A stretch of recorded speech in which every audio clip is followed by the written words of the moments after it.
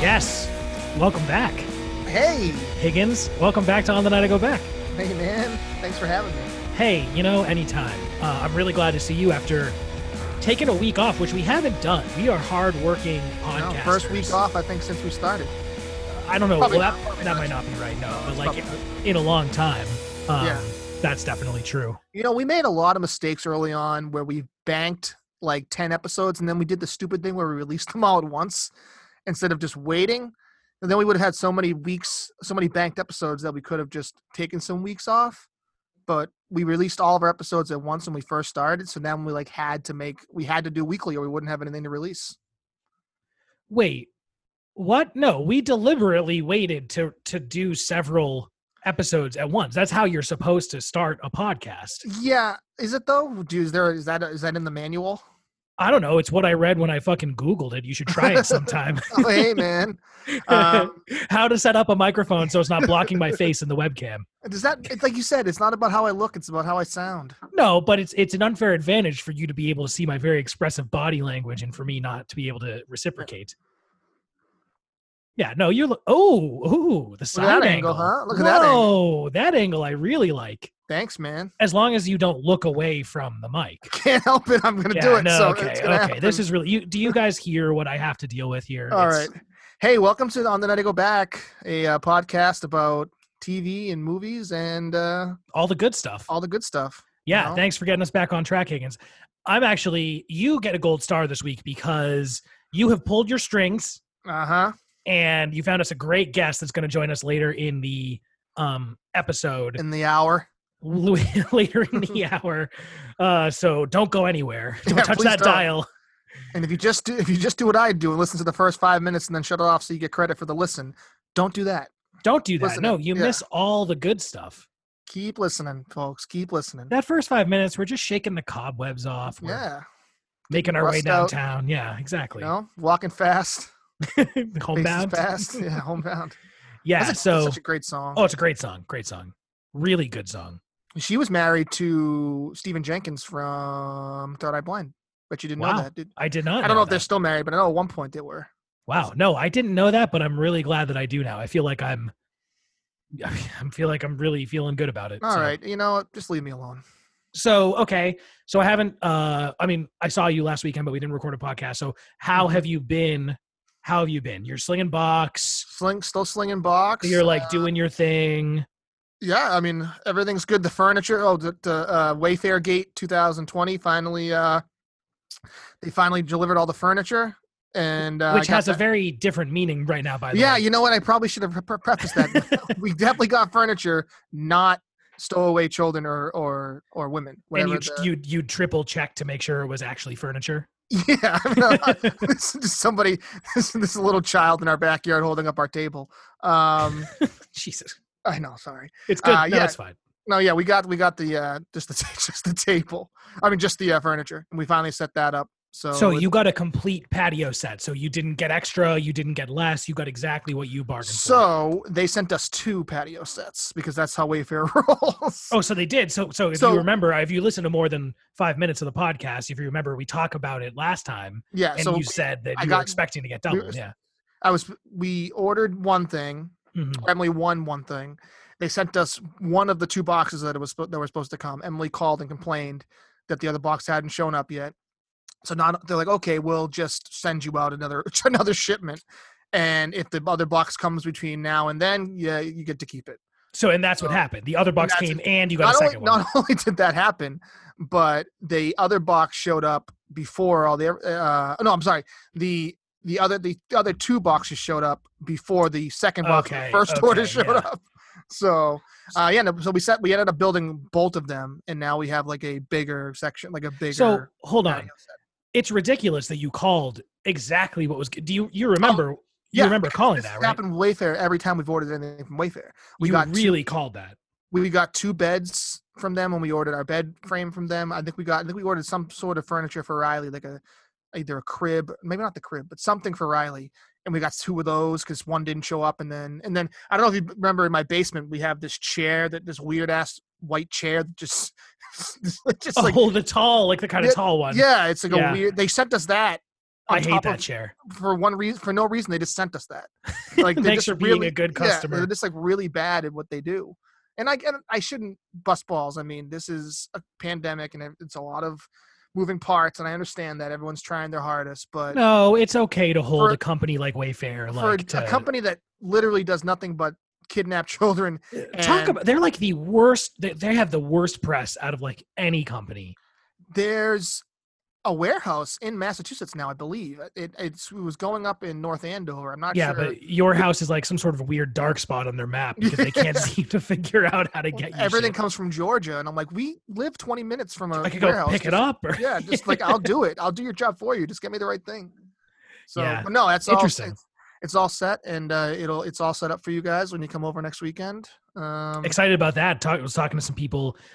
We got to get out some deets, time, date. We could do it right now. So we have date, but like time. Here's sitch. my thing. Here's my thing. Mm-hmm. I am 100% down for this. Obviously, I suggested it. I wanted to happen. You're backing out. But I'm backing out. No. But if the weather does turn, which it might, right now the it's like a 40% chance of rain. If come Thursday or Friday, it's like 60 or 70% chance of rain. I think I might have to pull the trigger and back out just because I don't know how I feel about having 10 people outside spread out is one thing. Having 10 people in my house.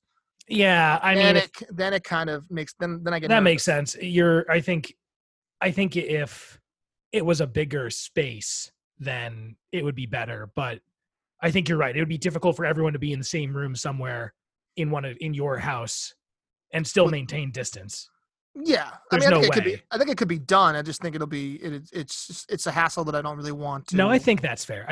But I just feel bad because I know Jeremy and Allie are renting an Airbnb or staying. Like I know people have a lot of moving parts, so I would feel guilty canceling it last minute. So there's got to be some sort of a contingency plan that we can think of.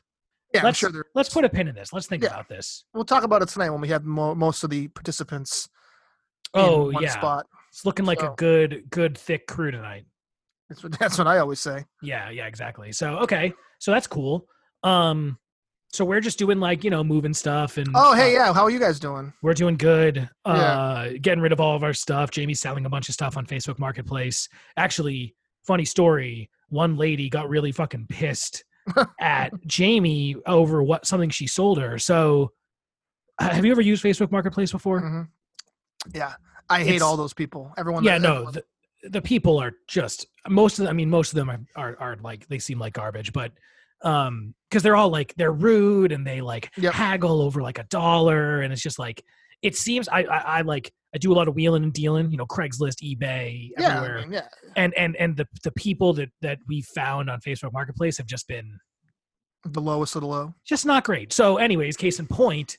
We sold a couple plant stands that I bought at Home Depot. Mm-hmm. And when I bought these plant stands, they were like $40 a piece. Mm-hmm. So Jamie put in the listing, each of these were purchased for $40 a piece.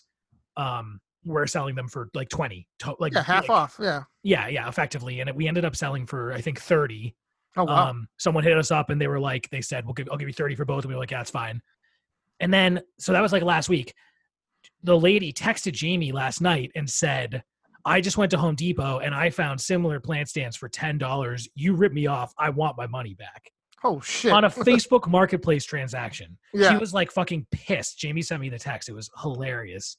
And it's like, first of all, like I bought them for what I bought them for. We weren't lying. But second of all, it's like, it's the buyer's responsibility to research that shit. Like, are you kidding me? Like you misled me. I'm not a corporation that says, hey, bring me your best, find me a lower price someplace else and I'll match it. Like that's not my, and I'm not like, this isn't a fucking full return policy guarantee price match bullshit. Like it's not Best Buy. Like she was like, she's just like a fucking, she's like a Karen. She's it's exactly what that behavior is. So, and it was just crazy. So Emily's got like she's got her fingers in all these like these different pies of Facebook groups, like getting free patio and it's like, and Emily's not like that. I don't think she is. I've never seen her act like this, but like everyone I feel like she interacts with, or she'll like show me messages between other people, like people complaining, and I'm like, these people, like it's all the same type of person. It is. It really is. It's a stay-at-home white fucking middle-aged woman who's got nothing better to do but to complain about fucking Facebook Marketplace. It really seems like there's a type that does this kind of thing, right? And this is like, so we're on there like trying to sell everything, which makes sense, right? We had never really used Facebook Marketplace before we got to this point where we wanted to get rid of everything. But she, but the people who are actually in there like looking for deals or whatever, buying, it's just like, oh man, I thought it was crazy. I was like, we were like blown away that this lady could take this so seriously. And she was like, she wanted like the difference. She wanted to keep the plant stands, but she wanted her money back to make up for the difference of $10 a plant stand minus a couple bucks because she's buying online. Like, that's literally like it's crazy behavior. That's buying a TV for $800 and then going and like a month later seeing the same TV on sale for $600 and then demanding that, saying it's the store's fault for not giving you back the $200. Totally. Yeah. It's like sure, they probably were whatever she said, $10 at the time, but they were also $40 when you bought them. So it's like things drop and raise in price all the fucking time. I know. It's so crazy. So she was like, you're a scam artist. And it's like, what do you think is happening to you right now, lady? Like, do you think that like this person is on Facebook Marketplace buying $10 plant stands and trying to trick people into buying them for $15 on Facebook Marketplace, and like doing it at scale, and you just got like really fucked over by the man, and like it's like you're such a fucking victim. Like, come on, Jesus Christ. Well, we had a Hot Wheels, like one of those like sit down like things that Riley can sit in and drive, and the battery just shit the bed. It was an old thing. It was given to us by somebody.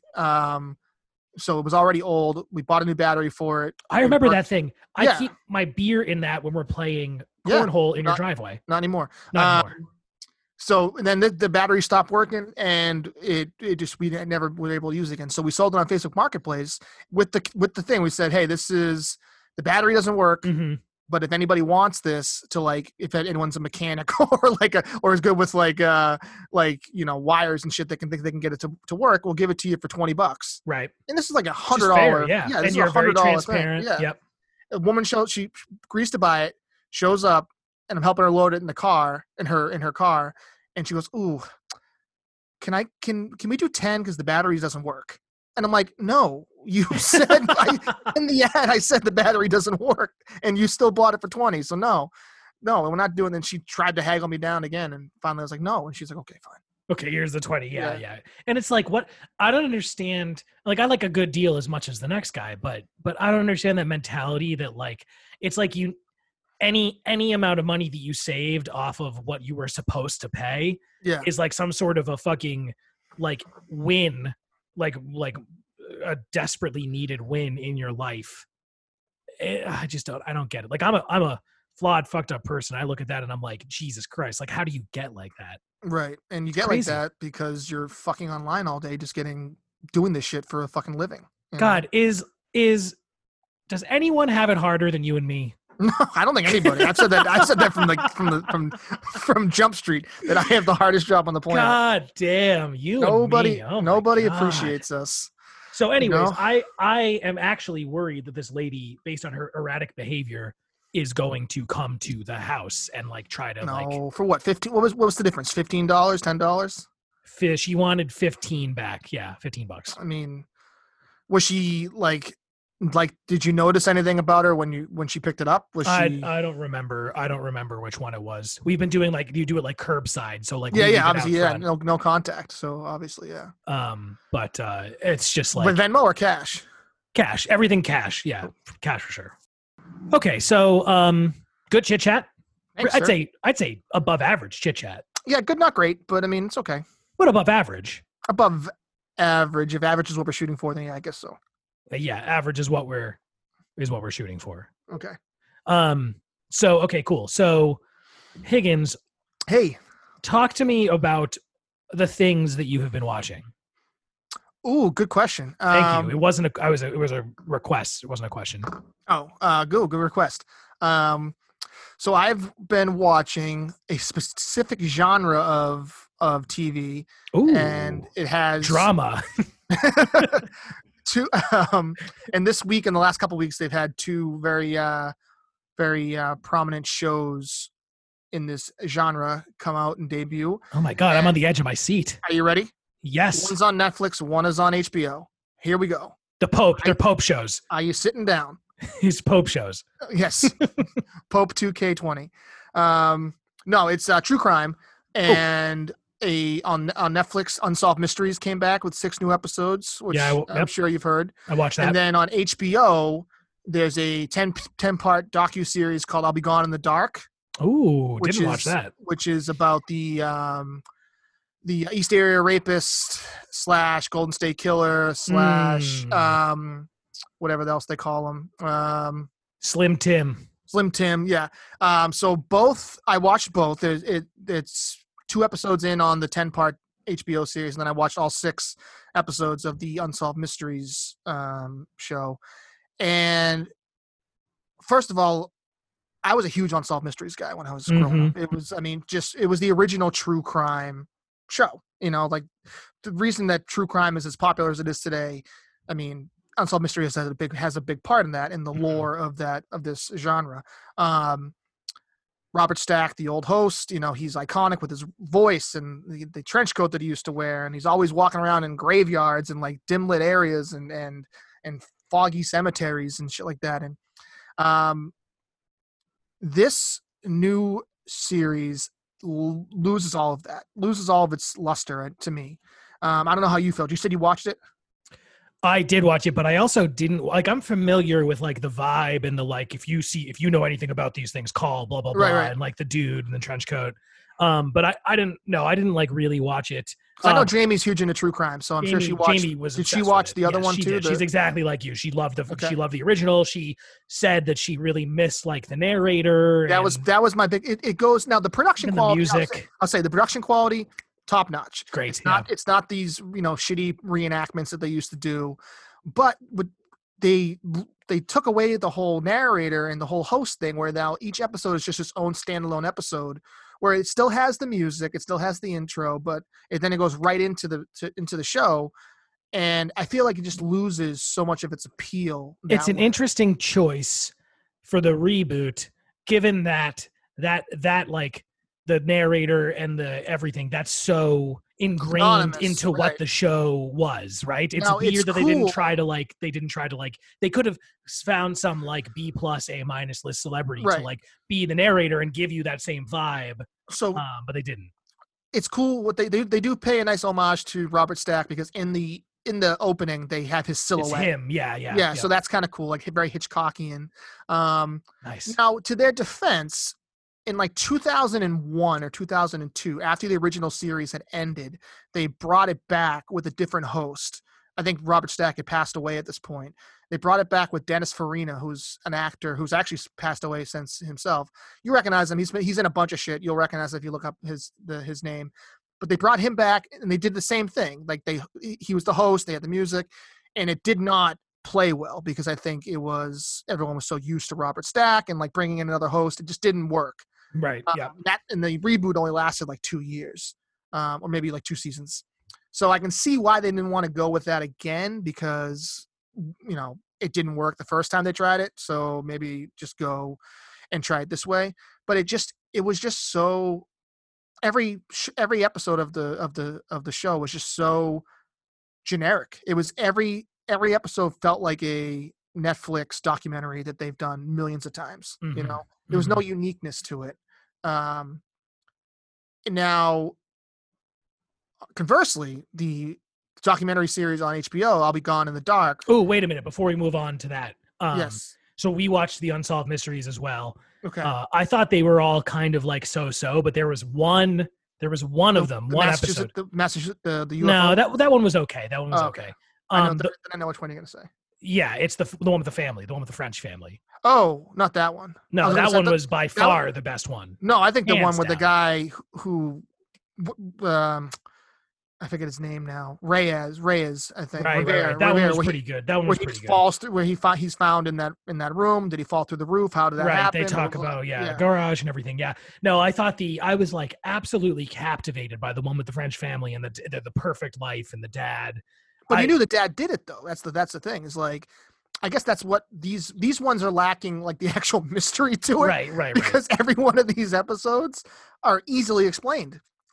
Yes, and they're based on real things, and at this point, true crime is so saturated that you've probably heard like the My Favorite Murder host talk about that shit, like each of these stories. Like Jamie was like, "Oh, I saw this one on My Favorite Murder, so I know all about it." Right? Like, so at this point, it's like there's no surprise in it. It's like you said, it's all in the style. It's all in the way the story is told. Right? So yeah, of course, it was pretty obvious that they made it pretty obvious that he did it from the start, but just the way that they. I don't know, the way they told the story. I liked it was all in French. It was all in French, all subtitles, and that's something that it adds something. It added something to it. Plus, like that family was just a gorgeous, like exactly, and it's like you typical, see like prototypical, like French, like I don't want to say perfect family. They just looked like a perfect family. Yeah. So yeah, that was sad, and they killed the dogs too. The people close to them, like how all those people get interviewed, and like I liked that was the episode that really stood out to me. The rest of it I thought was only okay. But then it just they do themselves so much disservice by going into almost too much detail when he's like, yeah, we don't know, it's unsolved, but the dad did buy a gun 2 days before the killings, and he did buy a silencer. We saw him on a video at the hotel with his gun, and he walked into the woods. It's like, okay, so he did. It's like, all right, so I know for sure. I guess in the original episode, in the original series, like there was so much more like supernatural stories. Like there was that's what I was hoping for. They had the UFO stuff, which is whatever, but like there was so many haunted house stories in the original. There was so many like unexplained phenomenon things in like the original. This was just straight up, these were just cold cases. The show just could have been called Cold Case, not Unsolved Mysteries. Yeah, no, it was okay. So, anyways, talk about the HBO show. So the other one, this one's really, really, really well done. Speaking of My Favorite Murder, one of Karen Kilgariff from My Favorite Murder, she's interviewed in this docuseries. Oh, interesting. They're all friends with Michelle McNamara, who was the author of the book "I'll Be Gone in the Dark," that was her lifelong journey to try to find who this person was, the Golden State Killer. So she's in the documentary, Michelle McNamara. Now, however, she died 3 or 4 years ago before she releases this. Her book gets released you know how these posthumously. Yeah. So she's writing this book for almost her entire adult life, try to track down this guy. She dies in her sleep at a very young age. I think she was like 43. Oh, is this the woman who was Patton Oswalt's wife? Yeah, that's right. Okay, yeah. So she dies. The book gets released. It's credited for helping solve the murder. Right. That's right. Solve the case because that's after so interesting. Released, they look into some of the things that she was writing about. They follow up some more leads that she had in the book, and then sure enough, by the end of the year, after the book gets released, they finally catch this guy after 40 years. So the documentary it was all like home footage following her around before she passed away, talking about this case, and they mix in like they have survivor stories from all the people who encountered him and all this, because this dude raped over 50 women. Jesus. killed 13 people, and no one knew anything about him. Mm-hmm. Like, I'll Be Gone in the Dark was stuff he said that to one of his victims. He's like, I don't know, I forget what the thing is, but he's like, you can try to catch me, but I'll be gone in the dark. Wow. And that's where this whole thing came from. And it's just so well done. And HBO really has their finger on the pulse when it comes to this kind of shit. Way better than Netflix when it comes to like docuseries. So these two, the same genre, two different shows, it just shows how one can be done really, really well and one can kind of just be done so. But again, Unsolved Mysteries was super popular on Netflix this week. I think it was the #1 show on Netflix for the week. But I highly recommend if you have HBO Max or HBO Go, whatever, watch the first 2 episodes of I'll Be Gone in the Dark. It's really, really good. And if you really want to watch the Unsolved Mysteries one, go watch that too. But all right, that's what I've been watching. Directly from the horse's mouth. You heard it here first. Thank you, sir. What have you been watching, Ben? Oh man, I have watched a lot in the 2 weeks that we have been apart.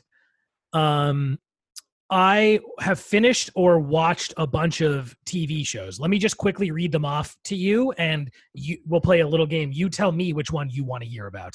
Okay. Okay. So since we last talked, I finished Hannibal. I watched the first 2 episodes of Yellowstone. Yep. Ding, ding, ding, ding, ding. Well, hold on. Keep going. I finished the 3rd season of British Bake Off, which is still excellent. Watched the 3rd season of Dark, which is also excellent, but not for the faint of heart. That's a show where, like, if you're not paying attention, you're just not going to get anything out of it. I watched the 3rd season of 4th season of F is for Family, whatever the new one is. 4th season. 4th season, which we briefly talked about in text. And then I watched that 1st season of Unsolved Mysteries. Well, we just talked about Unsolved Mysteries. Yep. So leave that out. If you can somehow fit Yellowstone and F for Family into this real quick, do that. And if not, let's just talk about Yellowstone. Okay. I am not going to talk about Yellowstone. I was including it for posterity's sake, but I've only watched 2 episodes of Yellowstone. I have a strict 3-episode rule before I make any sort of an opinion. So I'm not ready to prematurely come to you. Is it swaying one way or the other yet? Oh, it's good. It's definitely good. Okay. But I want to save that. And yeah, let's save that. So let's talk about F is for Family. At some point I am going to talk about Hannibal because it's really interesting, but let's talk about F is for Family. So you watch that. And then I watched that this week. It's a good show in general, but as I said when I texted you, it's a little too bleak for me. It's just such a bleak depiction of having a family, like being in a family, living in a neighborhood, having a job. Like it just everyone in the show gets dumped on so much all the time, relentlessly, with not enough redeeming qualities. Yeah, there needs to be a balance. There needs to be a little something. It's like when you cook with sugar, you might want to put a little something savory in there to balance it out, right? You or vice versa. Like you need a little bit of both. Even if something is overwhelmingly sweet, you still want to put a pinch of salt in there, right? And that's what. Did you really just want to talk about British Bake Off? Because I hate these food analogies. I finished the 3rd season of British Bake Off. It is fucking delightful. That show is incredible. But no, I will not talk to you about British Bake Off. We already did a whole episode on that. It's just too much. It's just too much negative shit. So you didn't like it at all? Like you didn't? No. I definitely, it had like I'd say each episode definitely had a few laugh out loud moments. I mean, Bill Burr is too funny. And the characters are too ridiculous to not get like enjoyment out of it, but it bummed me out. And that's not what the last 3 seasons, the first 3 seasons had the balance. So let me be clear. I love the show. Season 1 was really, really, really good. I think that every season since there's been a decline. And I agree with that. Season 1 is really good. But I do think I really enjoyed the first 3 seasons.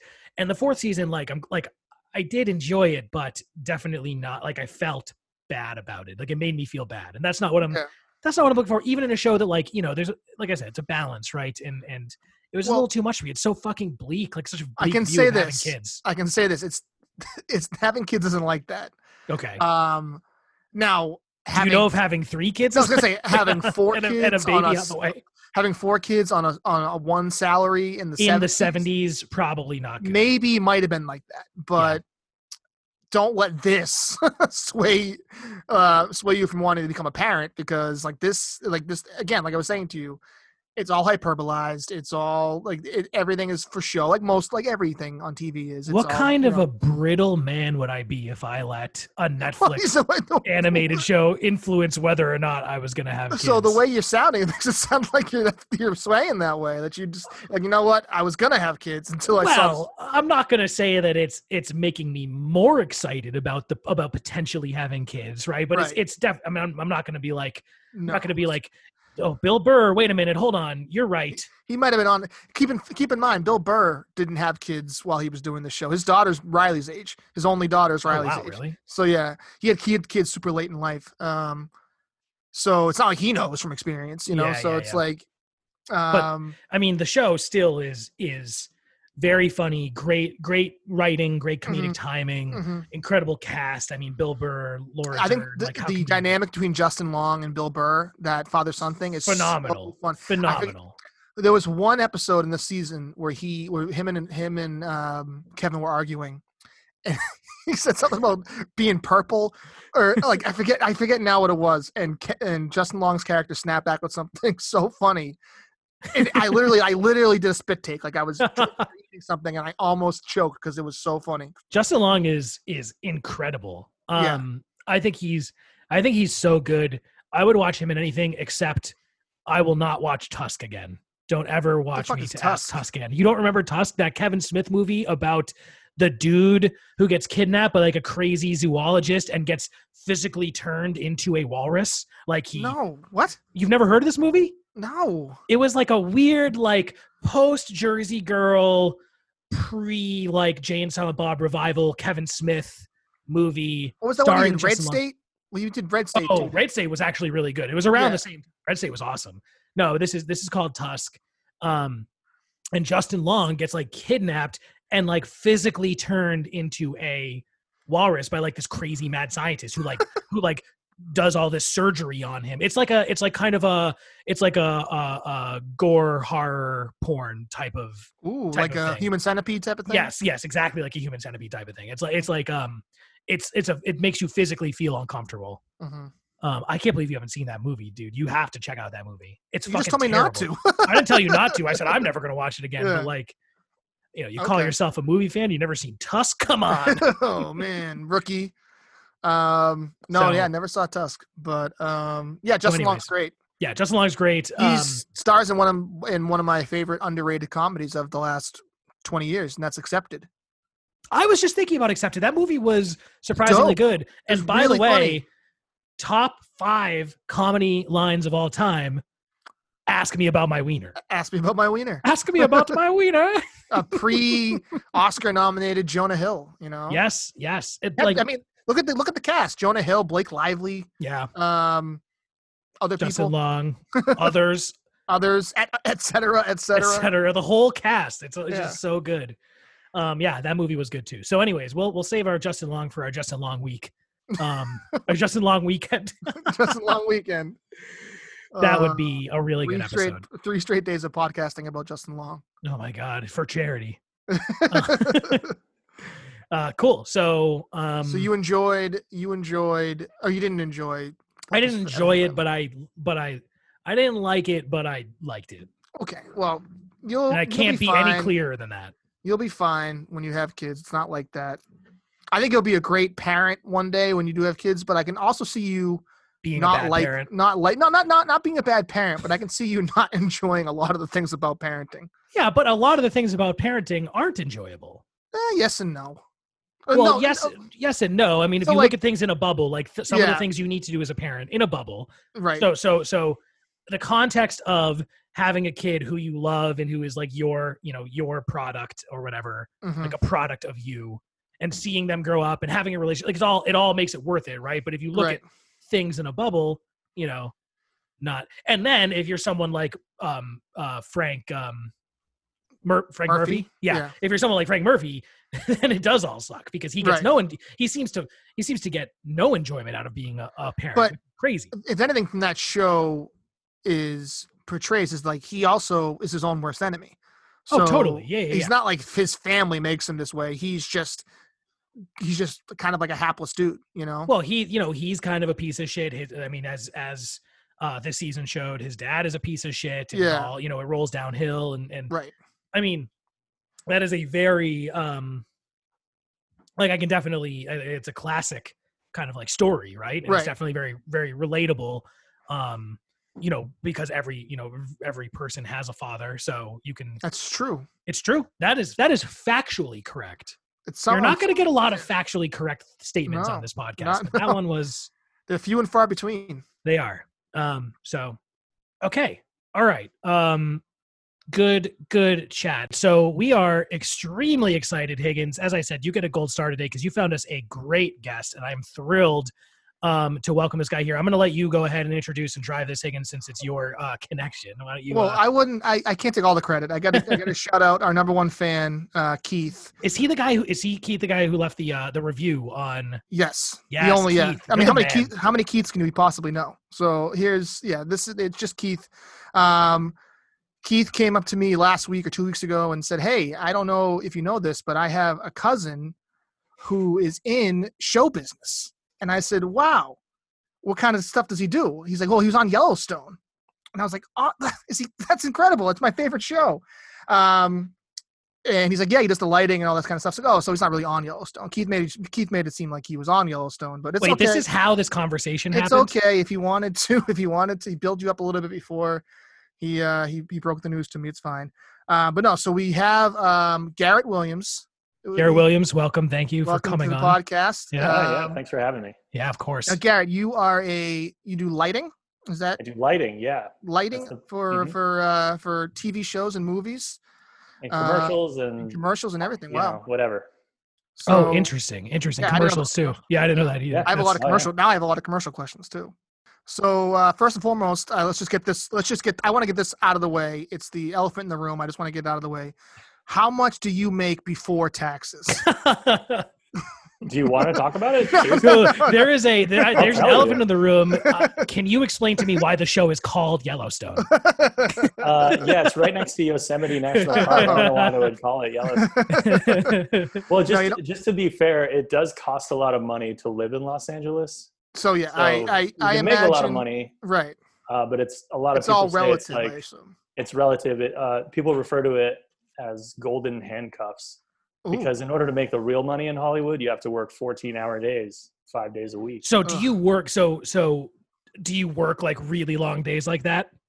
It depends on the situation. It depends on the time of year, for instance, or if you get involved in a movie or a TV show, then you're probably working 5 days a week in excess of 12 hours a day, probably closer to 12 to 14, depending on if you count the commute and everything. Yeah. And that's pretty common to do that. And most of what you do is in LA? Yes. Yeah. I've traveled out for a few shows. I mean, Yellowstone, we went to Park City, Utah for 6 months to do that show. Awesome. And that took us to Montana and a few other places. And then I've traveled a few other times for work, but mostly I've stayed here. Cool. Can you tell us a little bit about like what you're actually doing when you're on set and that kind of thing? Typically, it looked like based on your IMDb that you do a bunch of different things, a bunch of different stuff. Yeah, but like typically, what's your like kind of your expertise, so to speak? So I work as a lighting technician. Okay. The way that the set hierarchy works is that you have if you're on set, you have a director and you have a cinematographer or director of photography. The director manages the actors and in a more general way is responsible for the way the story is told. Okay. So if it's a movie or a TV show or commercial, whatever, there's a script, and it's the director's job to interpret the script in the way that they see it and the way that they want to tell the story. So they work with a cinematographer or a director of photography. Cinematographer is more of like a term of art that used to mean something more serious, and it used to mean that they shoot like movies on film exclusively, and now it's just sort of become this thing where like anybody can call themselves a cinematographer, but whether or not they actually are one is is it just kind of like you're responsible for like kind of the look and feel? Yeah, I mean they manage the picture on the screen. That's the best way to put it. Okay. So the director will say control the way that the actors act the scene and where the actors stand in the room. But the way that it's shot is up to the cinematographer. So they'll go, the director will say like, this is a moody day outside, it's cloudy, whatever. We want to put them in this space and I want the camera to be from this direction. So then it's the cinematographer's job to sort of like pitch, different camera angles or like help the director find exactly where the camera goes. And then, from there, they're in charge of lighting, cutting and shaping light and using the camera and camera movement to help the director convey the story that they want to tell. How much of that is like a collaboration between the two of them? Like is it like a partnership? Does the director really drive that? And I know it probably varies depending on who you're working with, but like what's the vibe of that kind of like partnership? It varies greatly. Yeah. Okay. It really, really does depend on what you're doing. And For instance, I've worked on TV shows that have several directors, like a director for each episode, and the cinematographer will stay as the cinematographer for all the interesting. episodes. So for instance, like they'll say like, oh, I want to have this like wide shot of a house. This is what I was thinking. Then the DP will be like, well, to fit thematically with the way that we typically do something like this, this is the way that you want to approach it. And then, the opposite side of that is that you can get really like auteur directors that are like, this is exactly what I want. I'm going to tell you exactly where to put the camera. I'm going to tell you about what lights to use, et cetera, et cetera. And they'll be really heavy handed. But generally, like it is, at least on some level, a collaboration. And going into a job, you usually hire people that are on your same page. Like that's the idea. I mean, and of course there's like that's a whole different conversation about whether or not directors get to hire their own. Yeah. So how does that work? How do you get hired? Do you get hired by the studio, or do you get hired by the director? It depends. I mean, I've been hired by producers before. Okay. A lot of times I'll hear from the production on behalf of a cinematographer. Mm-hmm. Like if the DP says like, oh, this is a list of gaffers I like to work with. And I'm on the list, they'll just call me up and ask for my availability and like, do I want to, interview for the job or whatever. Okay. So a lot of times I'm hired by either DPs or producers. And then sometimes it'll be a situation where there's like a key grip who's like, hey, the gaffer on this show is about to get fired. Do you want to come in and try to do this job? Like that. So things like that happen occasionally too, but. Okay, so is that like a common thing? Is there a lot of turnover within like a season or a specific movie? In Not usually. It's mostly because it's more cost effective to keep the people that you have, and right. Just to keep the train moving. Mm-hmm. Because minute to minute and hour to hour, you're like losing money if you're not working. On a TV show or a movie. Yeah. So what my job is basically is to help So then the DP, like for that conversation we're talking about, it's a moody house, whatever. The DP will say, okay, this is how I want to shoot it. This is what I want my camera settings to be to convey this mood. This is where I want the light to come from. My job is to interpret that in terms of what technology we should use, what style of lighting, and then execute that vision as a technician. No shit. So as a gaffer, it's sort of your job to know what all the tools are and know how to execute it in terms of not controlling, but like managing your crew of, it could be 2 people or it could be 15 people to make it happen in a way that everybody wants it to. So it's like I've heard this goes really more for directing than other jobs, but I've heard the job of directing is just a long series of yes or no questions. In that process, if you have a very strong vision, it comes through. And if your vision is not as strong, or if you're willing to make too many sacrifices, that's when directing doesn't work. So you can just sort of say that as like the director is really only there to answer a series of yes or no questions that lead you like, by default into a good thing or a not so good thing. Interesting. So you're, with that in mind and how you described your kind of day to day, like your job is a little, it's kind of a mix of an art and a science, right? There's like an art to like interpreting what you're being told. And there's a science to, being able to translate that into actually the technology that needs to achieve that. Yeah, absolutely. I mean, I have the advantage of being educated by a really good undergrad program. I went to film school and stuff. So I'm able to talk to cinematographers about like the art of it. Like, oh, you want to kind of do like a Kurosawa kind of thing here? I could really like a vernacular. Yeah. Where did you go to film school? I went to Emerson in Boston. Oh, nice. Oh, wow. Okay. Yeah. Yeah. So are you a local guy or I am from Beverly. Beverly, Mass. Ooh, look at that. 41915. All right. Oh, look at you. You know them all, dude. I know all the zip codes, man. Come on, hit me with one. Actually, so while we're talking about that, can you tell us a little bit about how you got into this field? Yeah, sure. I went to Beverly High. Go Panthers. Go Panthers. They're the Panthers. Right. And then I actually worked a little bit in public access television in Beverly. Okay. And one of my mentor that worked there, this guy, Don Berman, who's not with us anymore, was an Emerson professor in like the 60s or like 70s or whatever. Mm-hmm. And he kept pushing me and being like, because I went to Keene State College in New Hampshire for a little while and just I don't know that I got much out of it. I did have a lot of fun. Don't get me wrong. But Keene State. It just wasn't really what I was looking for college. So he kept pushing me to apply at Emerson. And when I did, and I got in and stuff, I just found that it was like a really good mix of people everybody was hungry. Mm-hmm. You know, it just like everybody, I spent most of my time working on other people's projects and doing my own outside of school. And the staff there, at least at the time, was really open to that. And they were like, you know, if you have to write a paper for this film class, but you're like, oh, I just got my 16 millimeter film back. I just found out that I like flashed the roll and I had to reshoot it. Can I have an extension? All the teachers were like, yeah, that's what you're here for. You know? Right. So they're really good at helping push people in that direction. And then from there, I moved out in September 2010. I came out to Hollywood, started working. I had a lot of connections because Emerson pushes a lot of people towards. Yeah, I think that's a pretty well-known film school, right? Like they have, you know, it's great.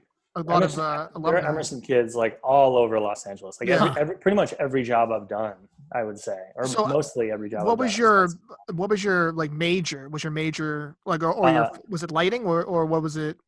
I have a Bachelor of Arts in film production with a focus on cinematography. Awesome. Okay. So when I first came out, I was like, I'm going to be, you know, when I'm going to be 35 and I'm going to get into the ASC. And I still laugh when I think about that because I had no idea what that meant. Really. Right. Like in a practical sense. Well, it's good to have a goal, right? It's good to have goals. Yeah. For sure. And I was really driven. And I was DP for a little while. I did that for a while and then realized that I just really liked lighting. I mean, I lit a lot of stuff in classes, but I figured what I figured out was that if you can get really good at lighting, you can work on whatever you want. Right. You know. So you still have aspirations to be a cinematographer or a director or anything like that? Not really. I like lighting. Okay. Okay. Yeah. Plus, I've been doing it 10 years, and I'm in the union and stuff. It's oh, that's cool. Yeah, that's awesome. That's so cool. How did you get into how did you like get your public access experience? So like what was that original like kind of spark or thing that made you want to like do that? Some friends of mine that were upperclassmen at the high school had made a comedy TV show that was kind of like, it was like a sketch show. Oh, you guys know Seinfeld? Yeah. Jerry. Yeah, my friend Jerry. No, my friends had made this like really low budget sketch show, and they were building a new studio for the public access station. Okay. So they were looking for volunteers. So I went in and was like, hey, I know these upperclassmen guys that made a TV show when your studio was in the other place. I want to be in here. I want to shoot on film and I want to make comedy. Huh. Like, all right, you got a lot to learn, dude. Sorry, this is an Arby's. Yeah. You have no idea what you're talking about. I didn't have any idea what I was talking about. But I was a really quick study when it came to things like nonlinear editing systems. So they were like, hey, we want to start editing on computers instead of like, you know, tape to tape editing. And I was like, with great, the knobs. I'm a millennial. I could figure it out. And right. So from iMovie or like Final Cut, whatever version that was back then, I just started like training people that lived in the city because that's the job of a public access station. Actually, it's worth saying how important public access television is because one of the reasons why we get telecommunications companies coming in and saying like, okay, we have like Comcast has the monopoly over this area. They're only allowed to do that because they agree to provide money and channel space for the community. So a lot of people like will look at a community station and be like, oh yeah, I'm watching this dude review like the quality of the peppers in his garden. Like, I don't care about that. That's awesome. That sounds sweet. But like in a local government sense, it's really, really important to have that because this is like part of the trade-off where like your Comcast rates keep going up and you're angry because you don't have any competition. Part of the reason they're allowed to do that and they're allowed to operate is because they agree to give us this stuff. Yeah. So in any community that you live in, you can go into the public access station and make your own show. You don't need any equipment. You might need some training, but they'll like help you do it and you can do whatever you want and put it on television. That's really interesting. Do you find a lot of people who are like kind of in your space now? Did a lot of them get their start in public access? I don't know. I mean, there's kind of a weird mix in Hollywood of, because for 100 years, this was just a trade for everybody but directors and actors. You know, it's not something that you would like go to a school for. You know, it's kind of like my dad and his dad were, you know, plumbers or whatever, or electricians. I'm going to like learn the trade, you know, and people saw and made some of the most amazing films in the world for 100 years, but it wasn't necessarily because they were thinking about it in the terms that we think about it as people that watch those movies. Right. So right now, and I mean, maybe I started here 10 years ago, but even before that, when film school started to become a thing, all the people that had been here making movies saw people coming out from like NYU or Emerson or whatever, and like they all look really clean and well dressed and everything, and they're 20 something years old, and they're like, I am a cinematographer. Dude, no, you're not. It's like, yeah. And even to be a gaffer, it used to be a different thing. I called myself a gaffer because I was working on such low budget stuff that I could just call myself that and do it, and that's how I made a career out of it. But to be a gaffer in the old system, you'd need to have 10 years as an electric rigger, which is just somebody literally laying out cable from a generator to the set. And like now there's like that. There's like a different way to do that in the form of a formal education. There's a democratization of the way that they staff movies, for better and for worse. Because there are definitely people that do jobs they are not ready for, but they talk a big game and they look like they can do the job. But then in turn, there are also people that, there was, I think, more nepotism in the business before. And now it's sort of like, that, actually. Yeah, there's still, I mean, there's, it is what it is. It's like a union job, like anything else. You might as well be a steel worker. Right. Like if you talk to the people, like when you imagine like a 200 person crew making a Transformers movie, a small percentage of those people went to film school. It's just a job that their family has done or that has been in Los Angeles for so long, and that they either went to college or they just didn't, and they just started working. And the weird thing about it, and I don't like to tell my parents about this because they helped me pay for school, but nobody ever asked if I went to college. Sure. I mean, in that sense, it's just like, I mean, a lot of what you're describing is just like any other job. Yeah, it's just professional. Yeah. That's the professional workplace. Yeah, exactly. You got to show up on time and look like you know what you're doing. Right, exactly. That'll get you far. Exactly. Yep. That's really interesting. Were you always interested in, like, was it just movies that you were interested in? Did you have like any artistic aspirations before this? Like, were you into photography or anything like that, or was it just this? I've shot stills for fun, and I shot weddings a little bit when I first came out here, just because I needed money and just thought that it would. So you can make from someone who's hired a photographer for a wedding, you can make a lot of money doing that. So. Yeah, I didn't. I worked for so. There was a need. I worked for a stills photographer that had a need for video. And he's like, I really want to be able to provide video in addition to stills. And looking at it now, I just my heart wasn't in it. Like I didn't want to do it, So I did kind of the bare minimum, and it looked good, but it also was like good from like a film school student's perspective. It was like interesting visually, but people really want you to be like up there at the altar, like the person getting married. And that just like, stylistically, that wasn't going to be my thing. Right. Because I don't want to like be there. I don't want to be in the middle of the ceremony. So I did a handful of things like that. And, but yeah, mostly I was like from an early age in high school, I figured out that instead of writing papers, I could make videos. Make videos. Yeah. And like a lot of times I like surprised the teacher that they were so good. And I was like, great. If I don't like have to write papers, then I can do this instead. This is what I want to do.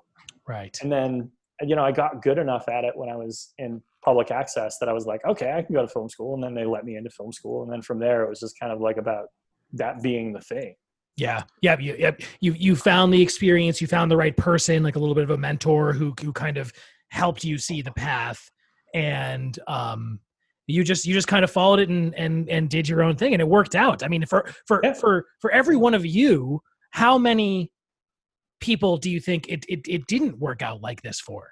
Oof, I don't know. I mean, a lot of it, and this might sound like a little bit of a bummer, but it's not, I promise. A lot of it is adjusting your expectations and your goals. Okay. Which is something I definitely did. I didn't give up on being a DP, but I just stopped making that my goal. Yeah. Yeah. And I still probably could. Like I know a lot of people that have started in the union that I'm in, and then they just start shooting non-union stuff because they know it. I mean, after doing it for 10 years, you know enough about what a good DP does and what they look like and how they act that you could probably make a career out of it. But it just wasn't my thing. So my ability to like adapt, and I worked hard. I worked for free for a long time, and I'm the sure, ability yeah. to Like any other trade, yeah, you work as an apprentice, right? Probably something like that. yeah. I mean, I wish I could have worked as an apprentice. That's the thing. Like you can. I guess what I learned about is that you can go to a studio and like literally like knock on the door and just be like, "Hey, I really want to learn lighting." And if it's the right time of day and the right guy is at the lamp dock, they'll like let you sweep the floors or whatever.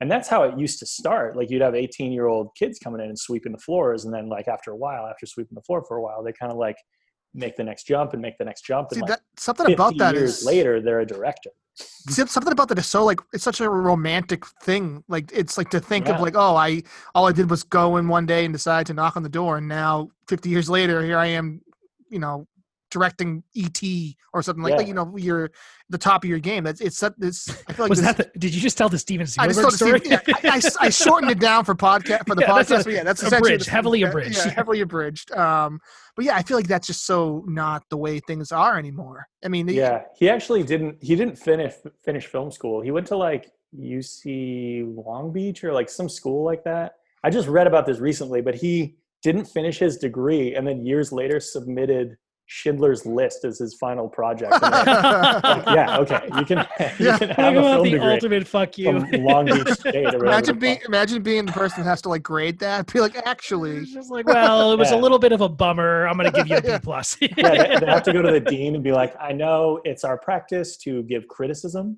I'm not qualified to give criticism of Schindler's List. I am. Yeah, that's so funny. So, okay, cool. So you have worked on a lot of kind of mainstream stuff. So I've definitely seen, when I was looking at your IMDb, you're working on Yellowstone currently? No, I did the first season. Okay. They're now in season 3 or 4. Three, yeah. They got greenlit for season 4 too. It's my favorite. It's one of my favorites. favorites. It's a wildly popular show. Yeah. Yeah, they were always greenlit. Well, things can change, but I know from the beginning they were looking at between 4 and 7 seasons or so. I think they had 7 seasons. Jeez. They had Costner for 4 initially, but when they were first talking about it, they were like, "Yeah, they've got Costner for 4 seasons." They bought that house in Montana for 5 years or 6 years or something. Oh, wow. Or like rented it. They basically the studio makes a deal with the person that owns the property, and they're like, so that's an actual home. That's someone's actual house. That's not just that wasn't a set. Wow. Yeah. Okay. But also what's interesting about that though is that they had Costner under contract for like 4 seasons or something, but then in the first episode they give him cancer. Yeah. So, there's always an out. Smart. So yeah, I guess talking about Yellowstone, is there something different? So what I love about Yellowstone is that I really feel like, to go back to what we were talking about, the cinematography, the landscape of that show is like almost like a character in itself. Like it's such a beautifully shot show, shot on location and everything like that. Do you find that it's easier or harder or the same to shoot on location in, say, Montana, or if you're in some sort of sound studio, someplace trying to recreate a scene? It's they each present their own set of challenges. Okay. Early on, when we were talking about doing that show, the gaffer is a friend of mine, this guy Corin Hodgson. He was talking about doing the show, and it was like, they want to shoot it in Utah, and it's in Park City. So there's a film studio that was built in Park City. I don't know if you guys have been to that part of Utah before, but everybody lives in Salt Lake for the most part. Okay. Right? There's a huge population of people in Salt Lake. Park City is a little mountain town that's like up the pass from Salt Lake. It's like a 30-40 mile drive or something. That's where they built the film studio. And it was partly because like they wanted to be able to say like, people come to Sundance and like there's a film studio right there where we can do screenings and like show everybody how great Utah film is. Yeah. And that was like a multifaceted decision to shoot there. Not least of which is the fact that it's a right to work state. So they don't really have to follow union rules at all. It's also a lot less expensive to live there. Right. So basically they decided to do that. And Taylor Sheridan was the writer and director of the whole first season, which is kind of unprecedented. And they kind of gave him that permission because he had done a handful of projects ahead of time. Hell or High Water and Hell or High Water and Wind River. Yeah, which is more similar thematically. And he was a writer on a bunch of other shows like Sons of Anarchy. And it's funny, he's actually in the show. I forgot. Yeah, he's one of the characters. Yeah. Yeah, he plays the guy that's selling John Dutton a horse. I thought you were talking about Sons of Anarchy. I thought he was in Sons of Anarchy. He's also in Sons of Anarchy. Yeah. That's right. Okay. All right. People joke that Sons of Anarchy is a Western on motorcycles. People were joking I could totally about see that. People were joking about Yellowstone as being Sons of Anarchy on horses. I mean, Ben's only seen a couple episodes of the first season, but yeah. As, you know, I'm all the way. It's my one of my favorite shows. So I'm it was set up as a prestige tent pole for a brand new network because Paramount bought, I think, Spike TV. Spike TV, yeah. Yeah, and they were like, we want to have prestige shows like HBO or Showtime or Cinemax or whatever. Oh, they knocked it out of the park right out of the bat. Yeah. I mean, the scary thing about it was that it was $100 million season. Like, oh shit! For this guy who hadn't written and directed like his own seasons of TV before, so it was kind of a gamble for them, but it really worked out. And I don't know if you listened to the episode we talked about this, but I think they benefited. You know, you hate to say it this way, but they benefited from the pandemic in the sense that everyone right now is craving new content because we've all been trapped in our homes for 3 months. That anything that's getting released this summer that's actually new content is naturally, I think, going to be extremely popular. And their first episode was like breaking records for people watching it. Yeah, they're actually really I think they're one of the only shows that I've heard of that's going back into production now too. Oh, really? And a lot of that, I don't want to get political at all, but a lot of that is because of their local leadership. I think they are a right to work state and they're run by people that want everybody to get back to work. Interesting. So I know a couple people that are still on the show that are being put up in hotels right now as like a 2-week quarantine period. So like a little NBA bubble. Yeah. And but can a show like that work in this kind of environment because it's mostly shot outdoors and that kind of? Yeah. Well, I mean, I know we're hopping around a bunch. I hope that's fine. There's no structure. There's no structure to this podcast. That fits. Yeah. It's really hard conceptualizing how this business works with those sort of safety measures in hand, because you have like 80 people on set on even like the TV show that I'm working on right now, Pen 15 for Hulu. That's like an 80 or 90 person thing. And I just don't like, I know there have been a lot of like what they call white papers written about it. Like people are saying like, this is how we're going to run it and everything. Everybody needs to get their temperature taken. Everybody wears masks. But if you show up one day when one of the actors has it or the director has a fever, what do? You can't wait for the director like right then. And even if you could, if you send everybody home because your director has COVID or because they have a fever or whatever, does that mean I can't work anywhere else?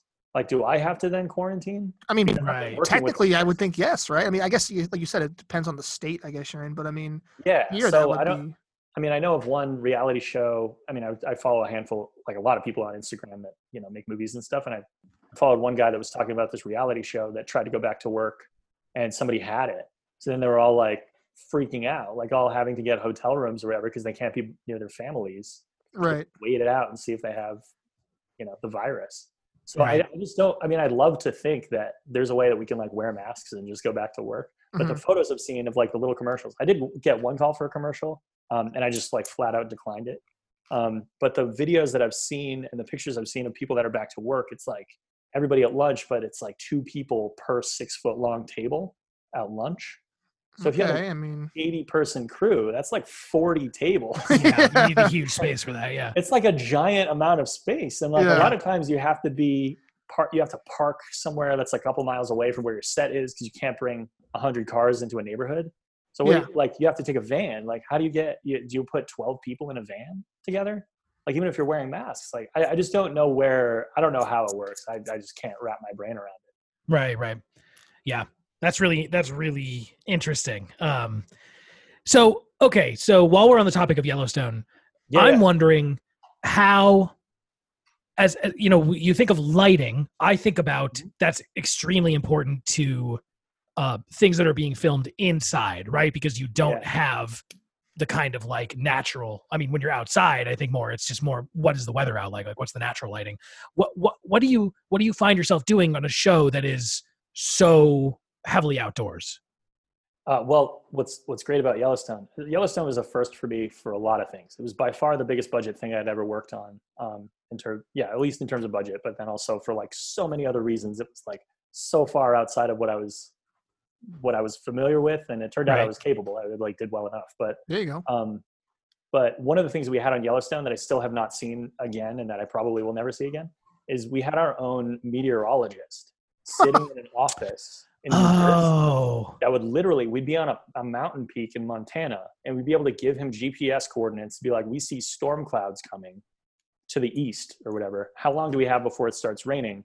Or should we like pack it up and just try again tomorrow if the conditions are going to shift too much? Because so much of that show, you don't go to Utah and Montana to shoot a show indoors. That's just not why you go there. Right, exactly. So much of that show is outside. We'd be able to talk to this meteorologist and be like, hey, it just started to snow. How much is it going to snow? Are we going to get snowed in if we stay here too long? Because a lot of stuff is shot like in the middle of nowhere, where you just don't want a bunch of 18-wheeler trucks like stuck, Yeah. So that was something I just never had before. But it's always a conversation about not only like what you want the scene to look like in terms of lighting, but what the mood is that you're trying to convey, and how far you want to push it.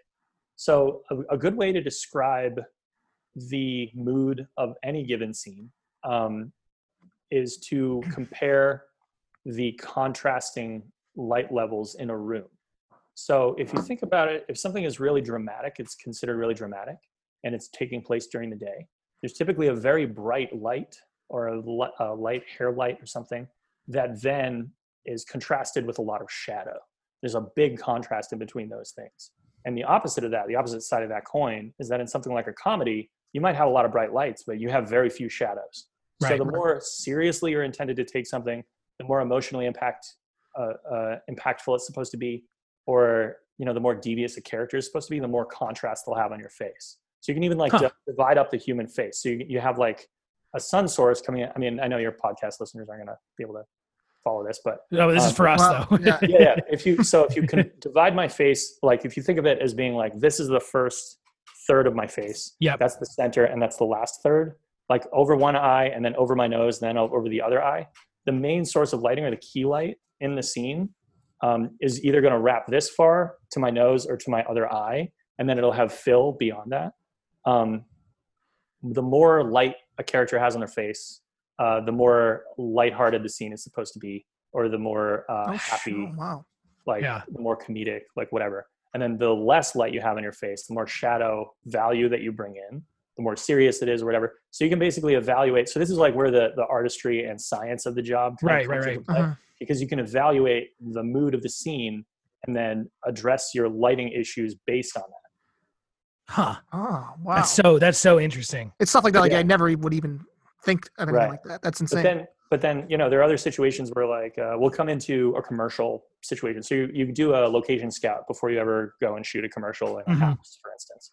So you'll be on the second floor in a bedroom, and the director will be like, I want the sun to be so bright in here that like you can barely see where they are. It's that bright.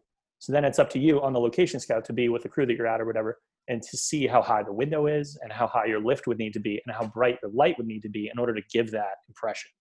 It's like it's an equation. It's like literally a science. It's called photometrics. Yeah. Okay. It's photometrics. So you use meters and just basically what you know about how light is transmitted to figure out how to get a look ahead of time, because you have to do all the ordering and the buying and the organization of all those things and the crew and everything before you ever have to do it. So if you're prepared with all the right tools, it's fine and you can manage it. But it's important to know like what you'll need in terms of tools and manpower before you go into something like that. So a lot of times if you're in a movie, like I've lit a handful of movies, and you have to sort of discover a language with the cinematographer and figure out like, when he says or she says, I need more or I need less, what does that mean? Right. Like how much light do we like to have in the room when we're shooting? Because there's so many ways that you can adjust the way that light looks in the camera. But a lot of times there are situations where the director just wants the room to feel lighter, even though it wants to look darker on camera.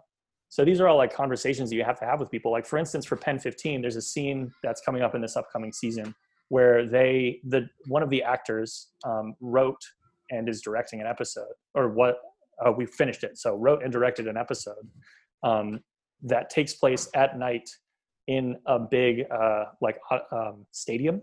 So it's like a cancer walk that they like walk all night around the loop or whatever. And by doing that, they like raise money for cancer or whatever. So we looked at the stadium. We're like, a stadium night shoot means big lights. It means a lot of lights, you know?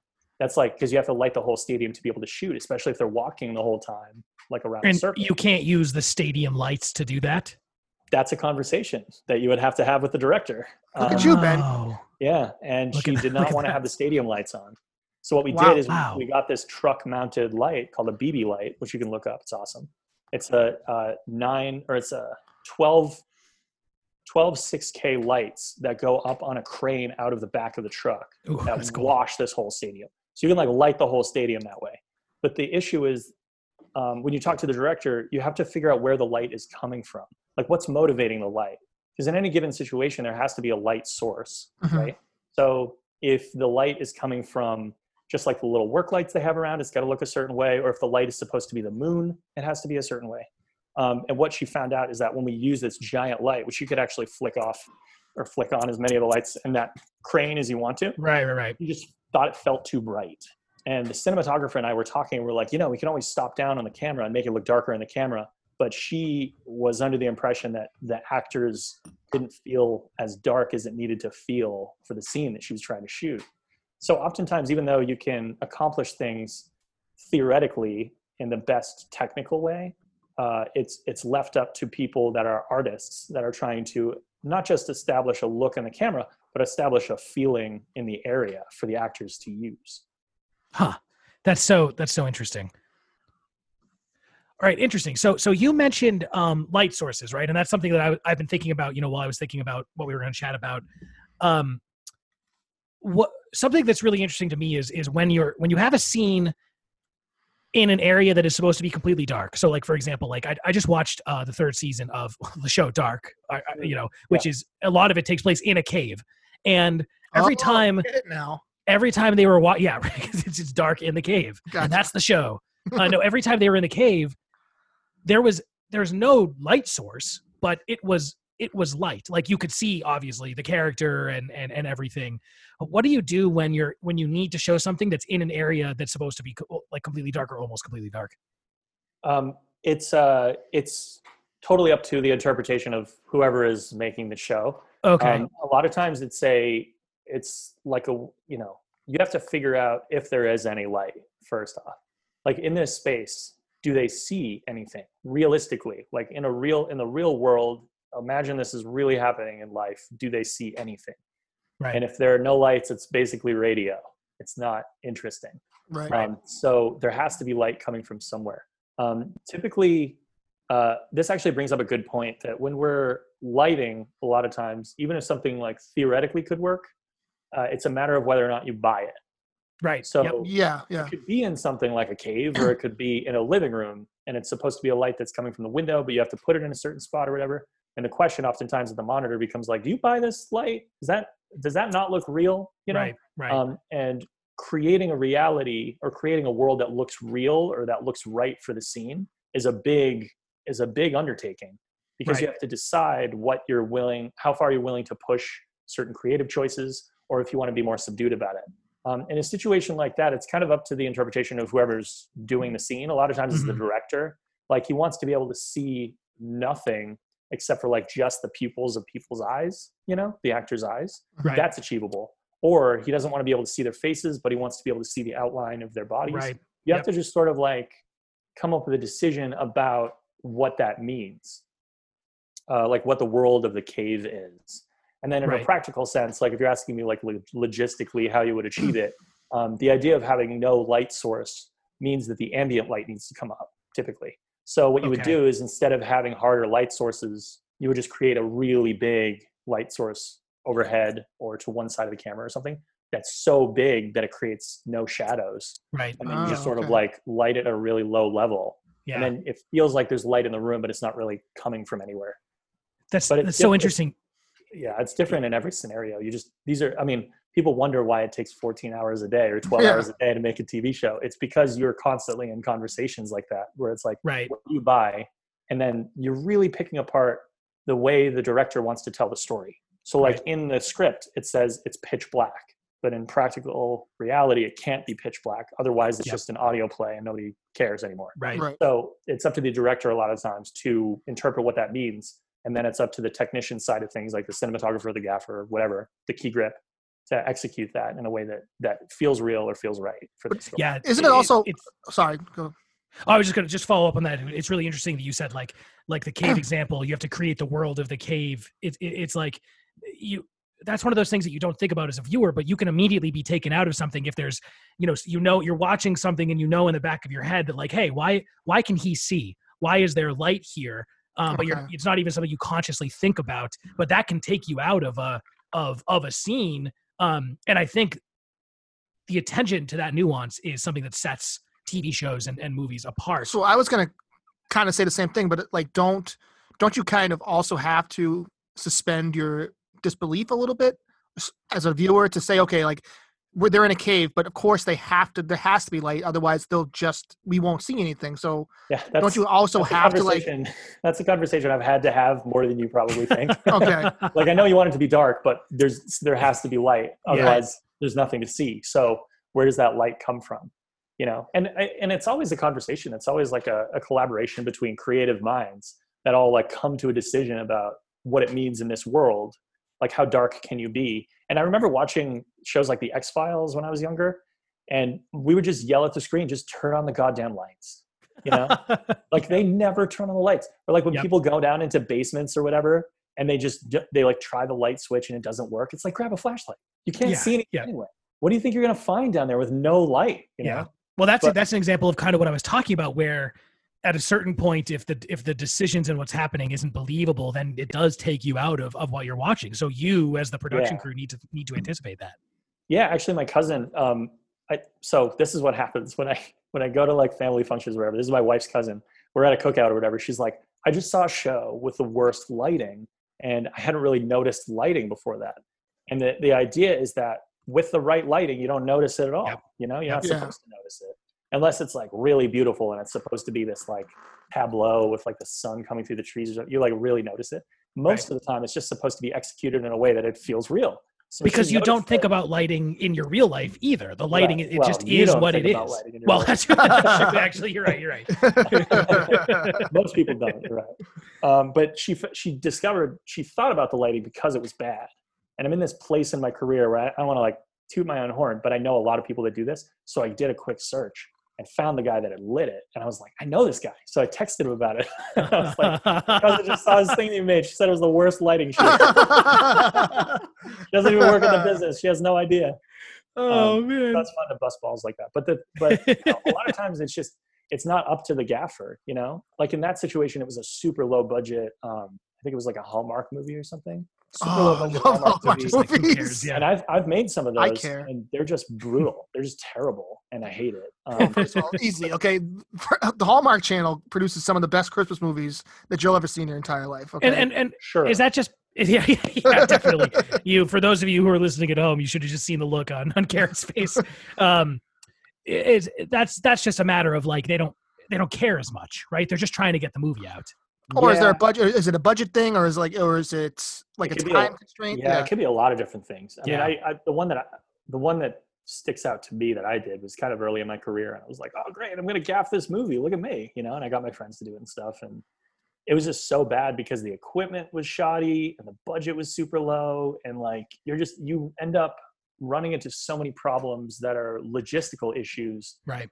And because of that, you can't focus on the things that really matter, like the image in front of the camera. Or because the budget is so low, you can only afford so many shoot days. So you just have to shoot so many more pages in a day.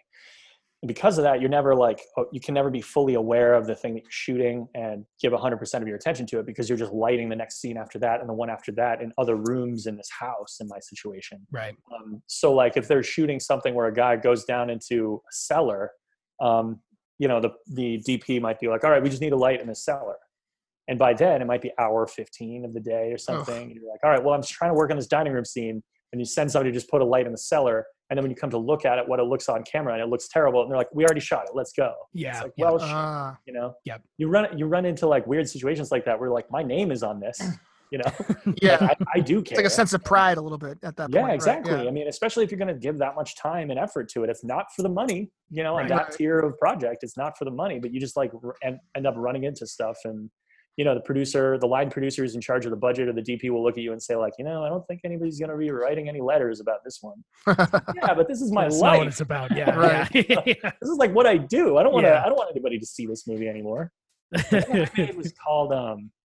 Oh man, it was like about a woman who meets a friend, and they both have babies, and it turns out that the other woman had stolen her baby to have a baby. Oh, I think I know what you're talking about. No, wait, that was the movie I'm thinking of, from like the Mommy 90s. Dearest. They changed the name like 3 times, but I think it was called like Mommy Dearest or like Mommy Knows Best or something. Like, it was so stupid. I had a terrible time on that movie, but like, in order Who was in it? I don't think there was anybody in it. Okay, well, like anybody that you would know. I was gonna say, that sounds like a pretty boring movie. Then nobody was there. Yeah, it's too bad too, because everybody that's there, like initially in the early stages and everything, everybody gets excited about it. And they're like, "Yeah, this is gonna be cool. Like, we're gonna really try. Like, I'm here to try. I'm gonna use all this stuff that I know." And then after the first couple of days, you're like, "Jesus Christ, Get me out of here." Why did I do this?" So I have a question about. So according to your IMDb, you shot a few episodes of Glow, which is a show that I really, really enjoy. I don't know if you've seen that show. Have you? I haven't, no, but it looks good. It has a lot of people Allison liking Brie, Yeah, it's great. And I love wrestling as of just a fan. At least he does. He really does. I'm in it. I'm in the 3rd season, by the way. Are you really? Yes. Like in the casino like scenes? Or? Yep. The way that it works is that I did the whole season. I think pretty much the whole of season 3. I think I had to leave for like one of the later episodes because I lit a competition show for butchers. Is that what you talk about? It's called The Butcher. Okay. Anyway, awesome. Sounds dope. But I got the opportunity to gaff a competition show for butchers, so I took it. I'd also done the pilot. Were they like, hey, I gotta go, I'm doing a reality butcher show, but like, dude, just don't lie to us, just leave. Like, say you don't want to be here anymore. Like, we know you don't have to lie to us, just go. Well, to them it was more like, you're making twice as much money doing this, right? Yeah. It's like, yeah, but I get to go gaff that show. And they're like, that's not fun. It's not gonna have fun. It's not cool people on set. The food's gonna suck. And they weren't wrong, but like, I'm actually in it because there are like a lot of obviously like union rules in Los Angeles. Mm-hmm. And one of those rules is that if a light is in the scene and it plays like an actual practical light, in this case a spotlight, then it has to be operated by somebody in our union. So instead of hiring additional union people to go through hair, makeup, wardrobe, like everything to be in the scene, they just got a couple people from like the existing lighting department. Oh, that's awesome. So I didn't know it was going to be that big of a deal. I thought I was going to have to wear like a black t-shirt or whatever, and they would just have me in the deep background. But I'm actually in it. You can see me in one of the wrestling scenes where like the old women wrestlers or like it's like one of the first episodes of the 3rd season. I'm like in the background like laughing and stuff, pointing my spotlight. That wasn't shot in Vegas. That was shot in California. Everything, that whole casino was shot at LA Center Studios. They built an entire casino floor and auditorium inside a soundstage. Wow. All of the exterior Las Vegas stuff was shot outside of LA. In where was it? It was like Pomona or something. I can't really remember now. So Ontario. It was Ontario, California.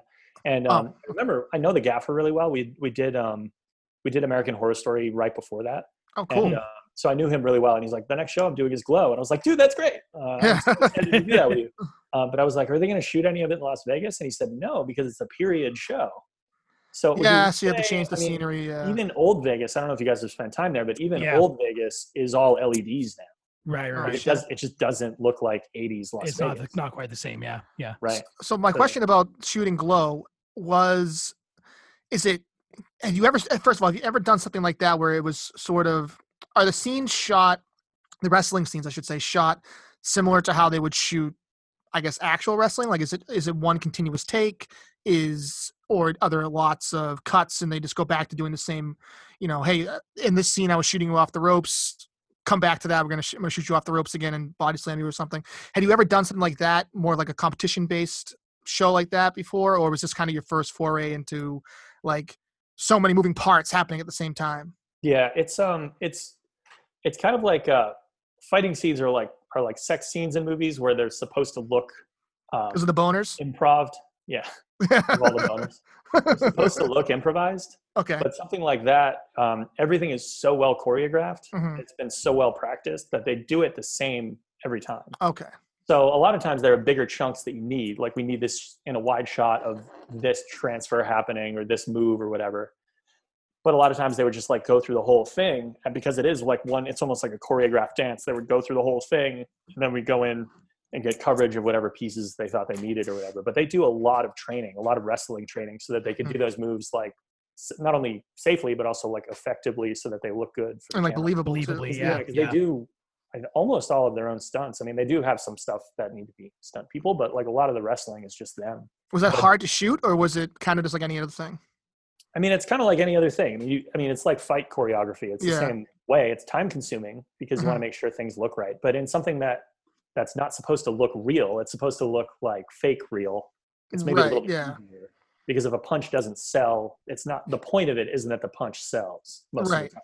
Like if you're doing an action movie or a TV show or whatever, and you want somebody to look like they punched someone else, you get it until it looks like that. But in a situation like that, it's okay if it looks a little cheesy. Totally, yeah, because it's meant to look. Yeah, I get you. Yeah.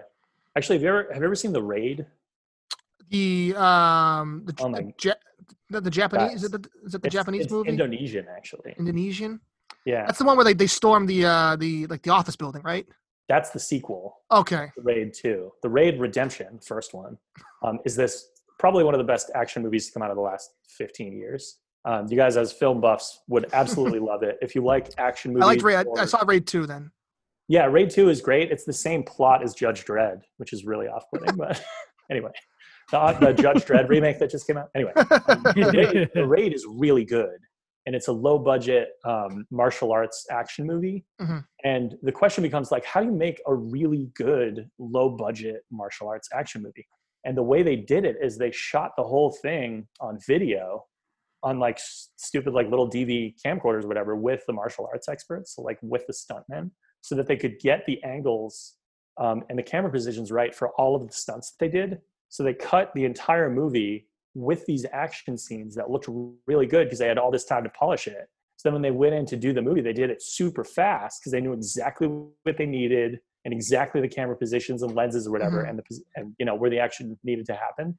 And they just like banged it out super fast. And what you get is the result is the most like brutal looking martial arts movie I think I've ever seen. It looks so good. There's a little bit of a tangent, but if I can recommend, I want to recommend a couple things you haven't seen, and that's going to be one of them. So yeah, that's a good segue, I think. To should we ask him what he's been watching? I mean, I know he's a diehard fan. So we I've heard a handful of episodes. Yeah, it's important to us to review what we've been watching. We are very interested in what you've been watching. So anything cool you want to talk about? Yeah, my wife and I just finished a show called Escape at Dannemora. Oh, yes. Ben Stiller directed that. Did you watch it? I did, with Benicio del Toro and Paul Dano. Paul Dano, Patricia Arquette. Yeah. Oh, yeah. I think she won an Emmy for that. Seen it. It's really, really good. It's I don't know if you know, but it's a Prison Break limited series, and it showed up on Showtime, which is probably why I didn't hear about it. But it's probably one of the best directed, best acted like miniseries I've ever seen. And I think I think Patricia Arquette won a bunch of awards. I think she definitely won a Golden Globe for it. I'm not sure if you won any, but yeah. It's really, really good. And I really liked it. It's just really well executed, great writing, acting, and Ben Stiller like shows up. Dude, he's gonna be a big time director, I think. Yeah, but that I thought the same thing. It was like, oh yeah, his career is really going somewhere. And then I realized he directed Reality Bites. Like many years ago. I did not know that. I knew he directed something else. He also directed Cable Guy. And Cable Guy. And Cable Guy, and so like he had obviously, it's Ben Stiller. He's not. Well, no, I don't think anybody. Like he's peaking, right? He's really good. Who would have guessed 2020? Ben Stiller's peaking. Yeah, yeah. I mean, he's killing it. It's really good, but I think it probably fell under the same like weird umbrella that The Knick did. Did you ever see The Knick with Clive Owen, right? Yeah. And Knick is also a fantastic TV show, but it came out on Cinemax, so like nobody could watch it. So we watched it because they issued a couple episodes or the first season or something on HBO for like a limited time so that people would get hooked and then I don't know, have to buy Cinemax. I was never interested. What's the plan here? We ended up purchasing the show because it's so good. The Nick is fantastic. Huh. Yeah, definitely check it out. Yeah, Ben, I think you'd like the Nick. I had to tap out a couple episodes because some of the operating scenes are a little too graphic. Too much. Yeah, it's really if you like Clive Owen, and who doesn't? He's really so good. And I actually worked with the actor that plays Birdie on that show. Is the teacher in Pen 15. He's like one of the okay. He's also like I think he's dating Maya. I don't know if you watched Pen 15, but anyway, he showed up on set, and I almost talked to him like he was a friend of mine. He was really familiar. Yeah, I was like, hey man, we were just like talking or whatever, and I walked back over to like my people, and I was like, I don't know why I feel like I know that guy, and I like looked him up, and I was like, holy shit, and I had to go fanboy out about the Nick and just be like, that's the best TV show I've seen like ever in my life. And I also got to work with with Soderbergh directed all of that. Oh, all of the Nick? I didn't know that. Yeah. And his key grip, this guy, John Minardi, worked on Yellowstone because I gaffed the second unit of Yellowstone. So they would have like the first unit working with the big name actors and everything. And then they need a shot of a truck going down a street, or they'd need cleanups of like a scene that they weren't able to finish or whatever. So I would go gaff that stuff. John Minardi is one of the key grips that they brought up to Montana to help us shoot this like night exterior scene. When a character, I don't know if you remember the long black train from the first episode or the first season, they dispatch somebody from the ranch and dump them at the train station. Oh yeah.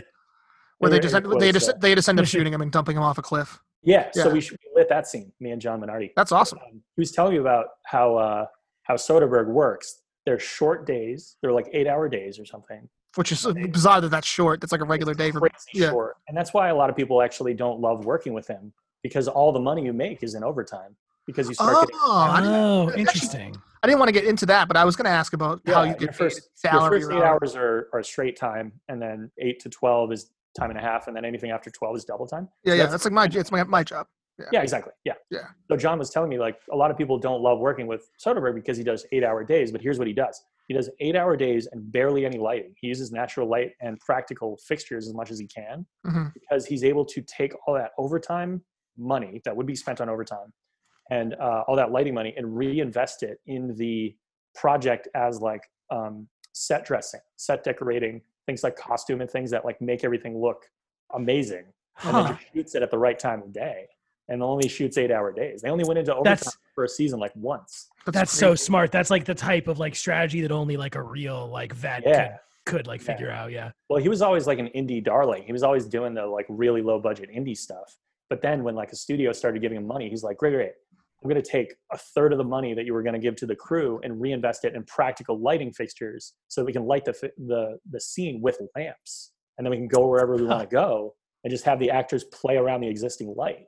And just shoots so much faster that way. It's really efficient. Interesting. Wow. Yeah. There's so much. Yeah, like I feel like cool stuff we definitely have to have you back because I'm just cracking the surface and stuff I want to ask you, and we're already probably like 2 hours into this. For everything that you said, I could ask you like 4 or 5 things about more detail about specific things.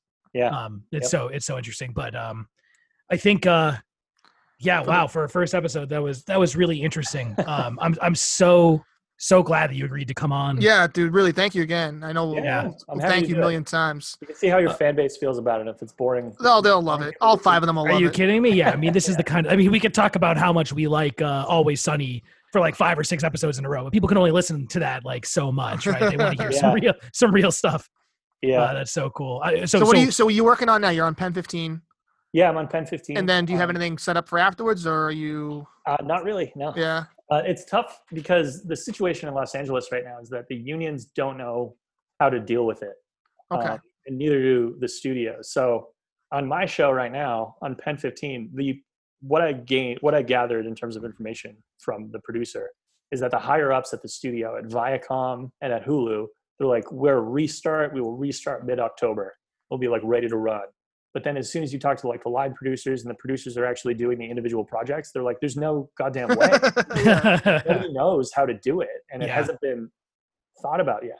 And then also like this job becomes a very different situation if people are only working 6 or 8 hours a day, because all of a sudden it's like the money is not the draw anymore. Right. So if you're making half of what you were making before and you have to go potentially expose yourself to a pandemic, then it's like, who wants to go back to work? It doesn't quite become as worth it. Yeah. It's not as worth it. Interesting. So that's like people with kids and stuff. They're like, I mean, if it turns out I have a fever and I have to like live in a hotel so that my kids don't get COVID, it's like, yeah. Is it worth it in the first place? Yeah. I guess we can end whenever, but I have one last question, I guess, about that. Is this particular job, what you do, is there a skill set that can apply to something outside of the industry? So like you're saying, I'd love to brainstorm about that. Yeah. Like, could you take what you've done and go and be like, hey, I'm going to go light, something or something else? Work at a like MetLife Stadium or something, like and try to light things that are like live events or something else. Right? Yeah, everything is its own skill set. My skills are pretty well honed into a very specific thing. But then again, I have all sorts of skills that I've gained from this job, like time management skills and management of people, staff, budgets, things like that. Working with people maybe with big egos or people, just working with a lot of different types of people. Yeah, stuff that's like universally applicable. Yeah, exactly. That's what I'm hoping for, because in the event that I make the foray into the real world outside of this sometime soon, I should hope that I can be employed somehow. But I mean, it's like any other job during COVID. I mean, I'm sure there are lots of waiters out there that are wondering, like, all right, I've been a high-end waiter for 5 years. Like, what now? Right. Well, at the very least, that no matter what you do or who you talk to, you are going to have the most interesting small talk of anyone that the average person. Especially move back to this fucking dump. Everyone wants to, pull the kimono back and see how the sausage is made, not to mix my metaphors. Yeah, you like that? Yeah, you like that. Yeah, like that show I did. I know a lot about how sausage is made, actually. And if they don't put a little salt in you know what? Find the meat. Yeah, wait a minute. Okay, so hold on. No. I think that needs to be a whole episode by itself. It's the Butcher Show. Okay. So you know what? So watch it somewhere. It's probably on. It was on the History Channel. It's probably somewhere online. So show about butchers. Anyway, I am really thrilled that you agreed to come on. I we really, really appreciate it, and I hope that you would be willing to come back at some point and again keep kind of chatting about this stuff. Yeah, just keep gushing, because we'll be here to listen. Awesome. Yeah, sure. Yeah, of course. Is there anything that you, so I've listened to a couple podcasts in my day, and I know that the right way to do it is to ask about if guests want to plug anything. Is there anything social media you want to plug? Or anything you want to plug, any like projects or anything? I wish I'd thought that. You want us to put a resume out there for you, or like you want us to ask people at Monster? Write a LinkedIn recommendation. I could talk about the last movie I made. I really like the movie that I made last year. It's called The Nowhere Inn. Okay. Oh yeah. Tell us about that. It stars Carrie Brownstein as herself, of Portlandia fame. Yep. And the band St. Vincent. Most notably, the lead singer of St. Vincent, this woman Annie Clark. But they both play themselves, and it's just like a really bizarre psychological like comedy thriller that I had a lot of fun doing. It premiered at Sundance, and it was a lot of fun. I don't know who the audience is. I hope people like it, because we had fun making it. And I mean, I love it. It's out, so they play themselves, but like actors and celebrities typically do, they probably play like a kind of like a different version of themselves, like a satire, like a more dramatic. Yeah, exactly. Yeah. Yeah, and they have a friendship outside of that movie, so it was just them playing themselves, but maybe heightened versions of themselves. Anyway. It's kind of a fun movie, and there were a lot of film references built into it. Like we did I don't know if you are familiar with La Haine, that French movie from 15 years ago. Oof, that's a good rec. That's what I want to plug, actually. You're plugging La Haine? Yeah. Okay. That's so film school of me. I don't know if you have film school listeners, but that's very film. We school. Do. We have at least one. At least one. Yeah. Yeah. La Haine is it's a French movie from like 20 years ago or something, about these guys that live in like the projects outside of Paris. And they're these student riots happening, and they use those student riots as like license to act like gangsters, because they really okay. Like gangsters. All right. And it's really good, and there's really fantastic cinematography in that movie. But there's a mirror scene. I don't want to spoil it, but we got to replicate that mirror scene in The Nowhere Inn, just because the director thought it was going to be really cool, and it was. So that sounds awesome. Where can we see? Is there a place we could see the Nowhere Inn? I don't know what their release schedule is like. It's still according to IMDb, it says it hasn't been released yet. So okay. Yeah, I mean, I'm sure it's in they're working on some Yeah. deal or something. It'll be available eventually. I'll let you know. How about that? Yeah. Please come back on. Let us know. Absolutely. Yeah. Yeah. Yeah, for You sure. end up seeing it somewhere. Yeah. No, I definitely. I mean, it sounds awesome. So I want to check it out. Yeah. Cool. Okay, Garrett Williams, thank you so much for joining us. This was Man. Thank so you. interesting. So interesting. Yeah. And we would be thrilled to have you back. I'm glad to say that you are now a friend of the show. You don't have a choice. You have an obligation to come formally, back. It's an obligation. It's more, 4 to 7 seasons, just like Kevin Costner and Yellowstone. So. That's cool. I have cancer, by the way. I meant to tell you. Now you're catching on to our humor. Yeah. That's awesome. Yeah. Thank you so much. Big shout out to Keith. Thank you for setting this up. Actually, you know what? He didn't really set it up. I set it up, but Keith kind of just got the foot in the door. So Keith, thank you for listening. Keith, thanks for the plug, Keith. Yes. Yes. See you next Christmas. Awesome. Cool. Well, Garrett, thank you so much. We'll be thrilled to have you on again. And this was so much fun. So thank you. Thank you very much. Yeah, sure thing. Thanks for having me. No yeah, of course. Right, and for everyone listening, thank you for listening. And if you want to hear more insider information like that, keep tuning in to On the Night I Go Back. Yeah, we are good to go. Next week's guest won't be nearly as exciting. Yeah, this is it. Just wait. We'll let you know when Garrett's on next, and then you can listen again. Yeah. It'll probably just be Emily. All right. Thanks for listening. We'll see you next time. All right. Bye, guys.